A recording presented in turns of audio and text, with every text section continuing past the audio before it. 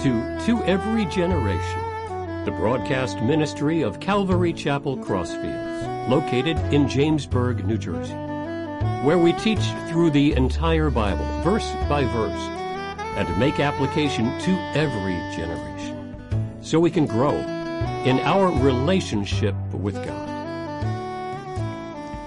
And tonight, the parable of the prodigal son that we're going to talk about, we're going to be talking about the lost. We'll be in Luke chapter 15, verses 11 to 32. But the chapter starts off with Jesus talking to sinners in the street and eating with tax collectors. And the Pharisees, couldn't stand that. They despised Jesus for doing that. So Jesus started to tell these parables beginning in the chapter. And one of the parables, the first parable that he talked about was the parable of the lost sheep. Another parable is the parable of the lost coin. Tonight we're going to do the parable of the prodigal son, which talks about a lost person. So just to set up the story, there's a father that has two sons, and one son demands all his inheritance. And we're going to watch a video and show what happens.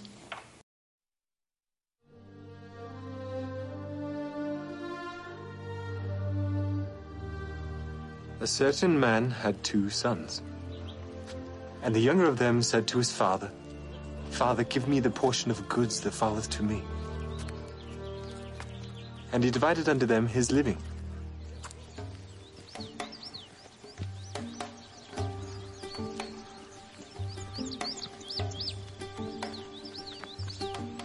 And not many days after, the younger son gathered all together and took his journey into a far country, and there wasted his substance with riotous living.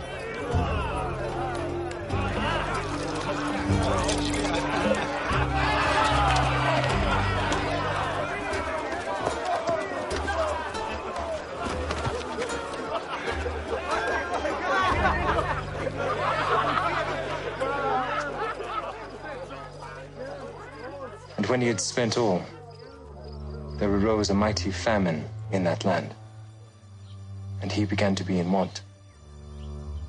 And he went and joined himself to a citizen of that country, and he sent him into his fields to feed swine. And he would fain have filled his belly with the husks that the swine did eat, and no man gave to him.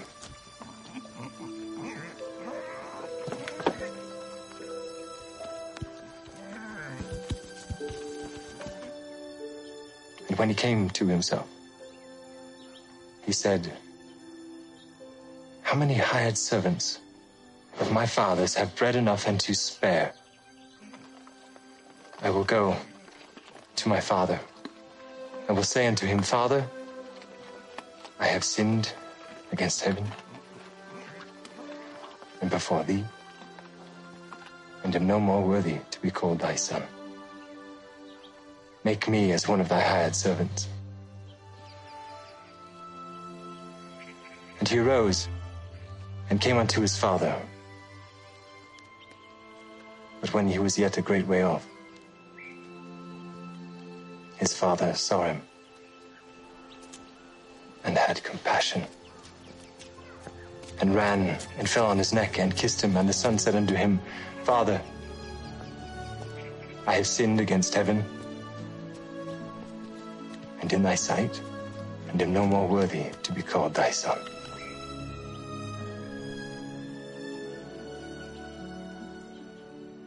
But the father said to his servants, "Bring forth the best robe, and put it on him. Put a ring on his hand, and shoes on his feet. And bring hither the fatted calf, and kill it, and let us eat and be merry. For this my son was dead, and is alive again.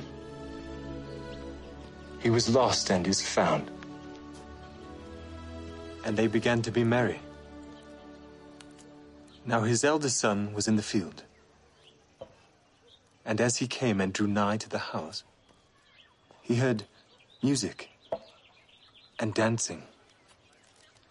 And he called one of the servants and asked him what these things meant. And he said unto him, Thy brother is come. And thy father hath killed the fatted calf, because he hath received him safe and sound. And he was angry, and would not go in. Therefore came his father out and entreated him. And he, answering his father, said, Lo, these many years do I serve thee.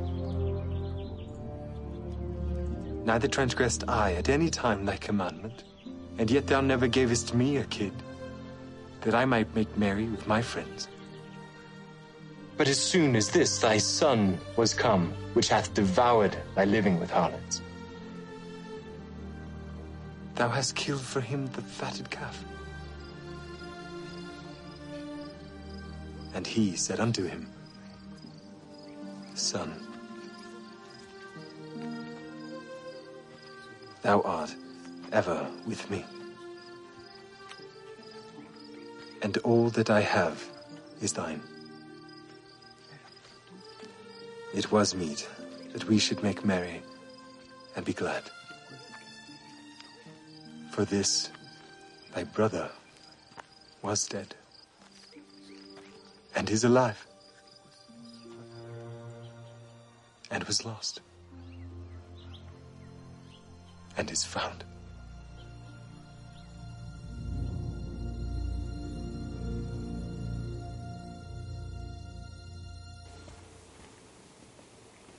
Okay.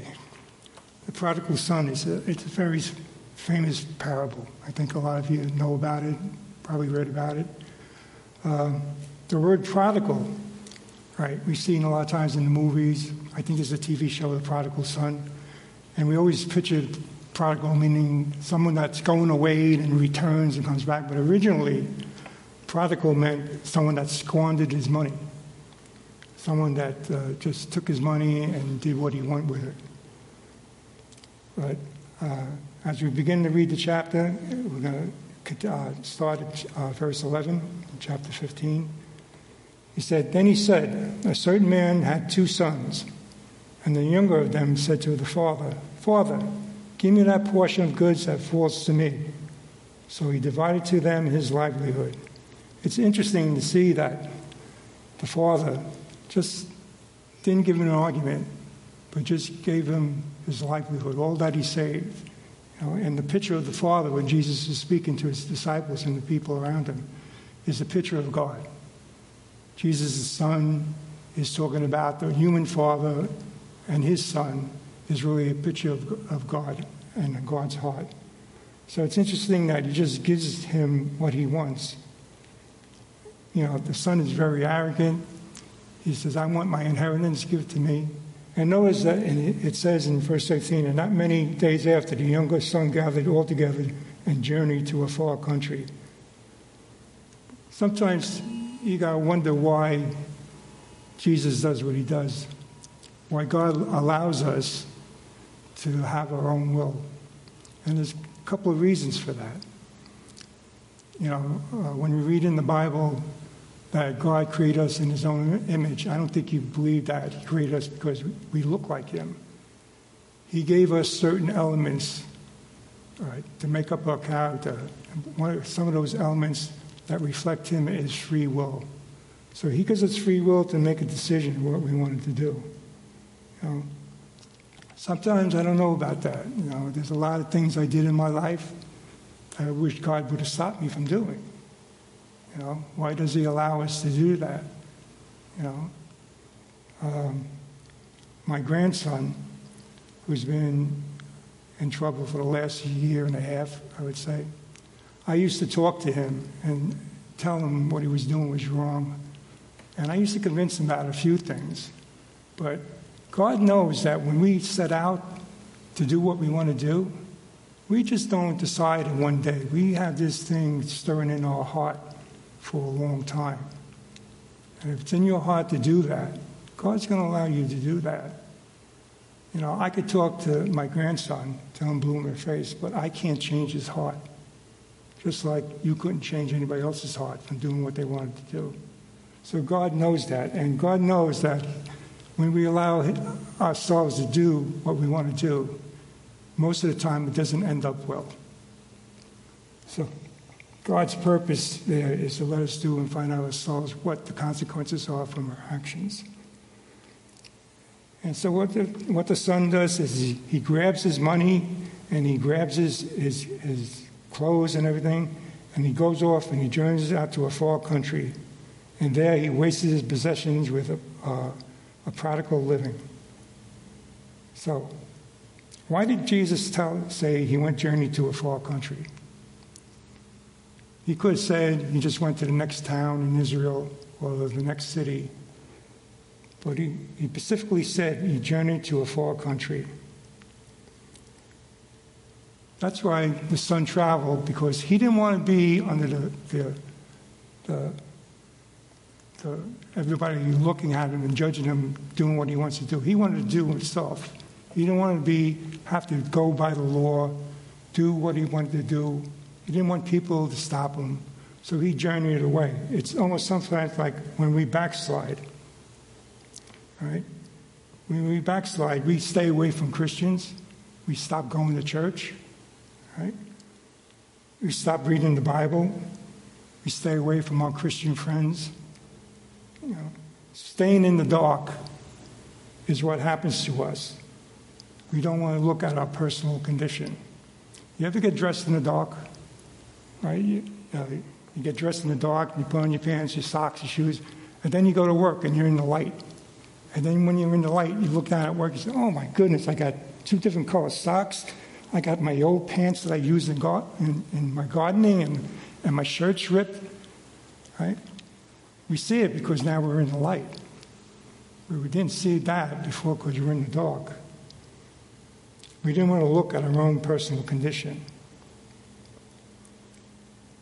Picking up at verse 14, but when he had spent all there was, there arose a severe famine in the land, and he began to want. Then he went and joined himself to a citizen of that country, and he sent him into the fields to feed swine. And he would gladly have filled his stomach with the pods that the swine ate, and no one gave him anything. So the young man falls in hard times. He's reduced to nothing. He has to go and work in a pig pen. And for a young Jewish guy working in a pig pen, that's a big deal, because they know pigs are unclean to them. And working in a pig pen is really degrading. So he ends up degrading with no money. All right. His friends run away from him, because it says in verse 16, no one gave him anything. The friends that he partied with and spent all his money on, there's nowhere to be found. And that's another thing about picking friends. You know, as Christians, we should be careful who our friends are. You know, sometimes we have friends that call themselves Christians, but they really drag ourselves into the world again.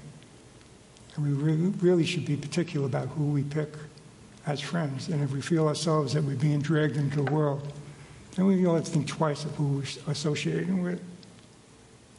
But here he is in a pig pen, and wanting, doesn't know what to do. And the picture of him in a pig pen, and in verse 14 it says, and arose a severe famine. Doesn't necessarily mean food, but a spiritual famine. And when that happens, when you have a spiritual famine, then it turns into a picture of slavery. A picture of slavery of sin. Right?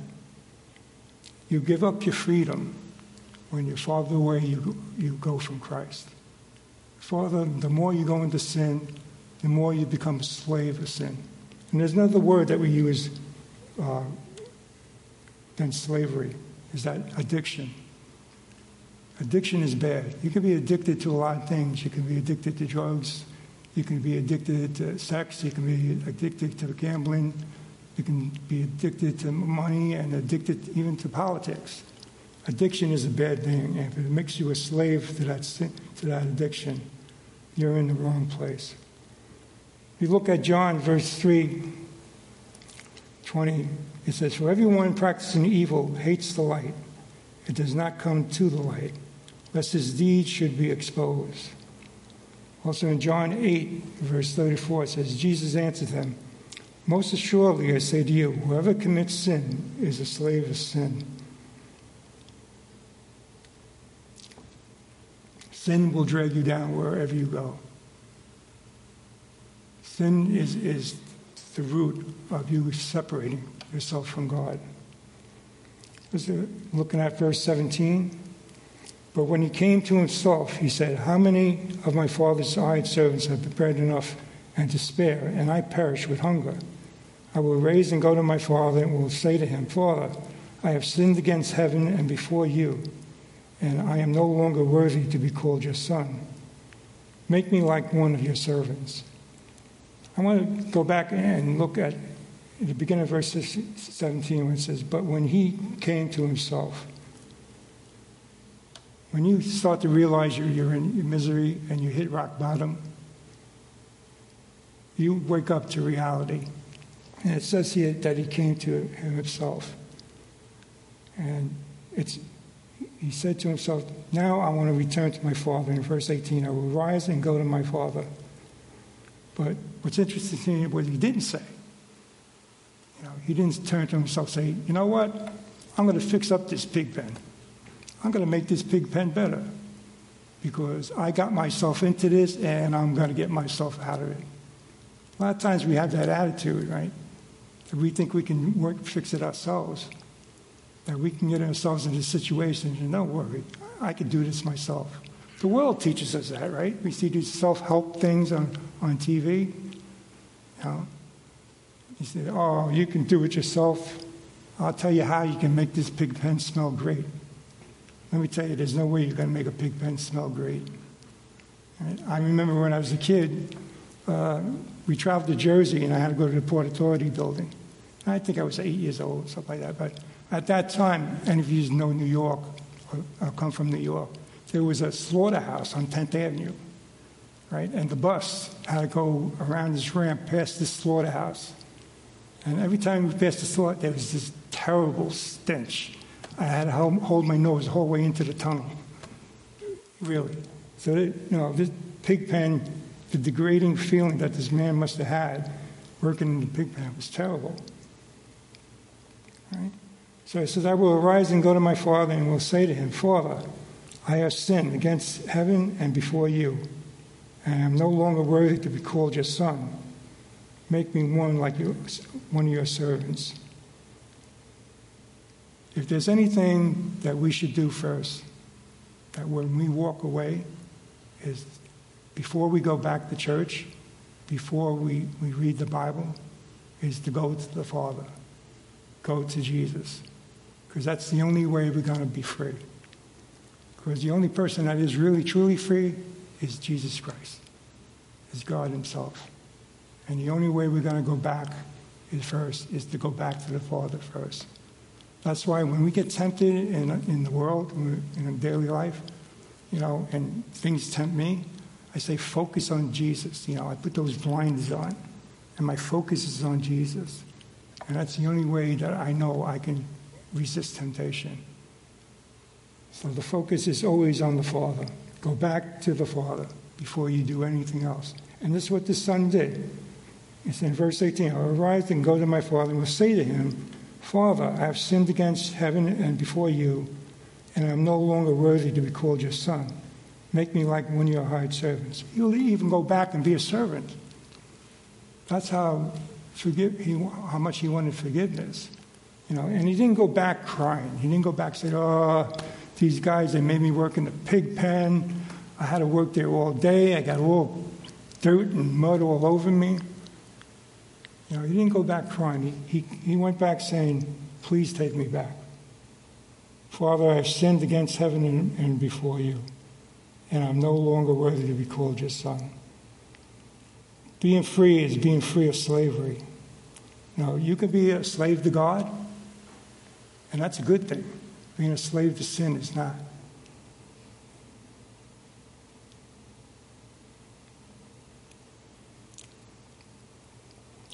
When you're free of sin, Sin won't encompass your life. If you look at Romans 6:7, it says, knowing this, that our old man was crucified with him, the body of sin might be done away with, that we would no longer be slaves of sin. For he who has died has been freed from sin. A little more down in the chapter, it says, Romans 6:17-18, it says, but God be thanked that though you were slaves of sin, yet you obeyed from the heart that form of the doctrine to which you were delivered. And having been set free from sin, you became slaves of righteousness. Slaves of righteousness. You can be a slave of God, good thing. Not being a slave of sin is a bad thing. Slave of righteousness is what you want to be if you're going to end up being a slave. Okay, go to verse 20. And he arose and he came to his father. But when he was still a great way off, his father saw him and had compassion and ran and fell on his neck and kissed him. That's pretty good for the father, because he probably smelled like a pig. But he was willing to throw himself around his neck and kiss his neck and greet him as he was coming home. He must have been watching for him, because he must have been watching for him every day to see him come from afar. What Jesus was trying to say here was trying to tell us the heart of God, that the heart of God is willing to take you back, is that he's always waiting for you. He doesn't separate from us, we separate from him. And he's always there willing to take you back.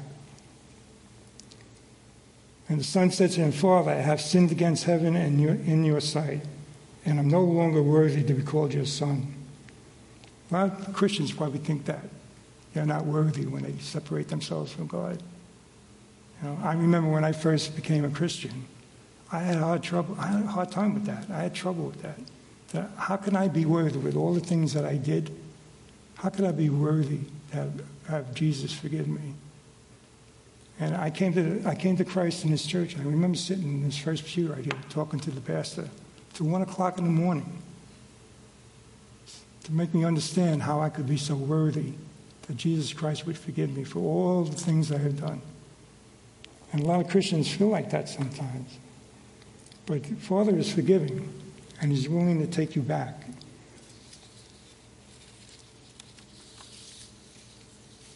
In verse 22, it says, but the father said to his servants, bring out the best robe and put it on him, and put a ring on his hand and sandals on his feet, and bring the fatted calf here and kill it. And let us eat and be merry. For my son was dead, and he's alive again. He was lost, and he is found. And they began to be merry. So the father wanted to have a big party. He wanted to rejoice for his son coming back.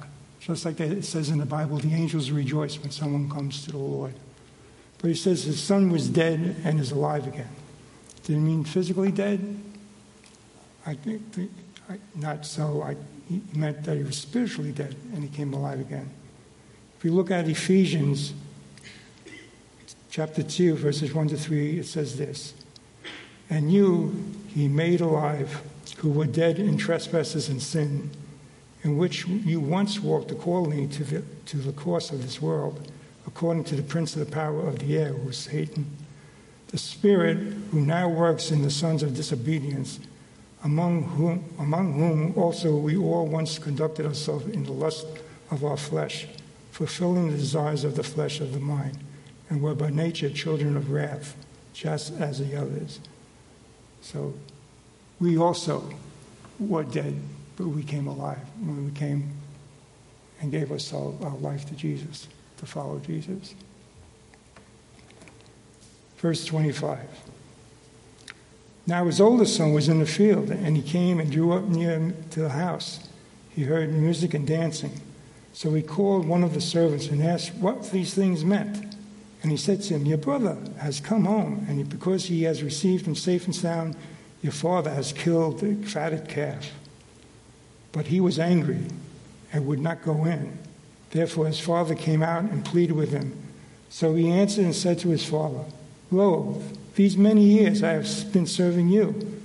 I never transgressed your commandment at any time, and yet you never gave me a young goat that I might be merry with you and my friends.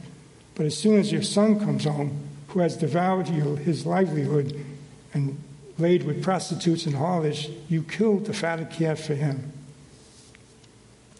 So the older brother was really mad. There was a time before I came to Christ that if I read this, I would say, "Oh, he's right. Yeah, he should be really mad. Look, he was faithful.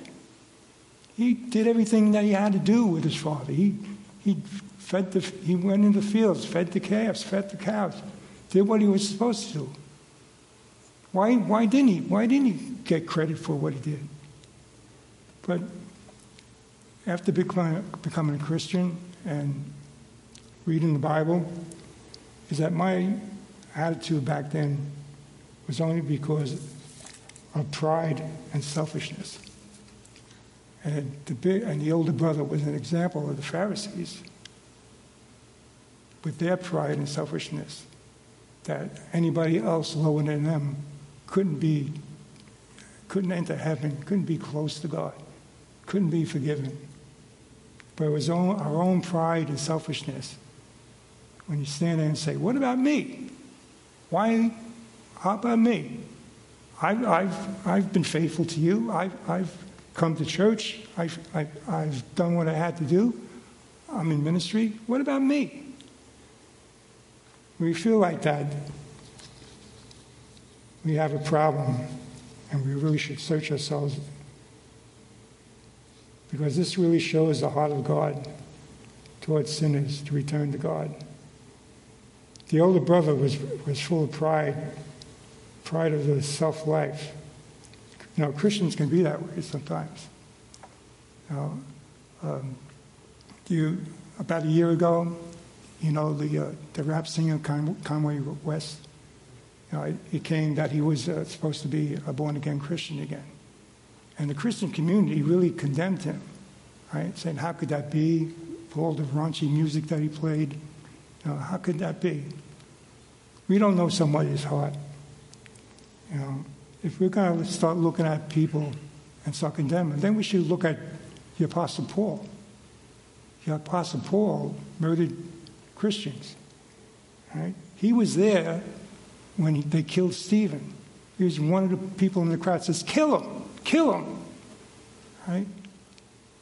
What did Christians look at of the Apostle Paul back then? Skepticism, right? Who did it take? It took Barnabas, right, to prove to the disciples there that Paul was the real deal, right? Jesus changes lives. He transforms people. If we stop believing as Christians that Jesus can't do that to the worst people, then we go back to where we were before we came to Christ. We have to know that Jesus transforms people. And we should always look at it. If we don't, then we're in trouble. So, verse 31. And he said to him, "Son, you always with me, and you always will have yours. It is right that we should make merry and be glad. Your brother was dead, and he's alive. Again, he was lost, and he was found." The prodigal son was looking to return as a servant, but he returned as a son. He restored himself through Jesus Christ as a son again, just like we restore ourselves as children. And that not only that we restore ourselves as children, we restore ourselves as heirs to Jesus Christ. Think about that. We are heirs to Jesus Christ. Let me go to Romans 8:15-17, and then we're going to close. And I'll just read what Paul writes. "For you did not receive the spirit of bondage, again, to fear, but you received the spirit of adoption, by whom we cry out, 'Abba, Father.' The Spirit himself bears witness with our spirit that we are children of God. And if children, then heirs of God, and jointly heirs with Christ, if indeed we suffer with him, that we may also be glorified together. Heirs of Christ, restored as children, as heirs. How gracious is our God. How great is our God. Let's pray.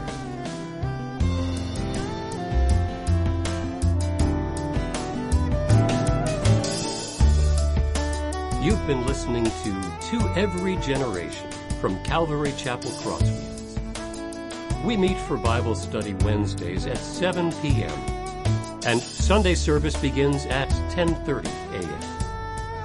On Sundays, we have children's church for all ages, in addition to infant and nursery care. You can find out more about the ministry here at Calvary Chapel Crossfields by going to www.cccrossfields.org, where you can also watch or listen to previous messages. If you have any questions or have a prayer request, please email us at contact@cccrossfields.org. Thanks for listening, and may God bless.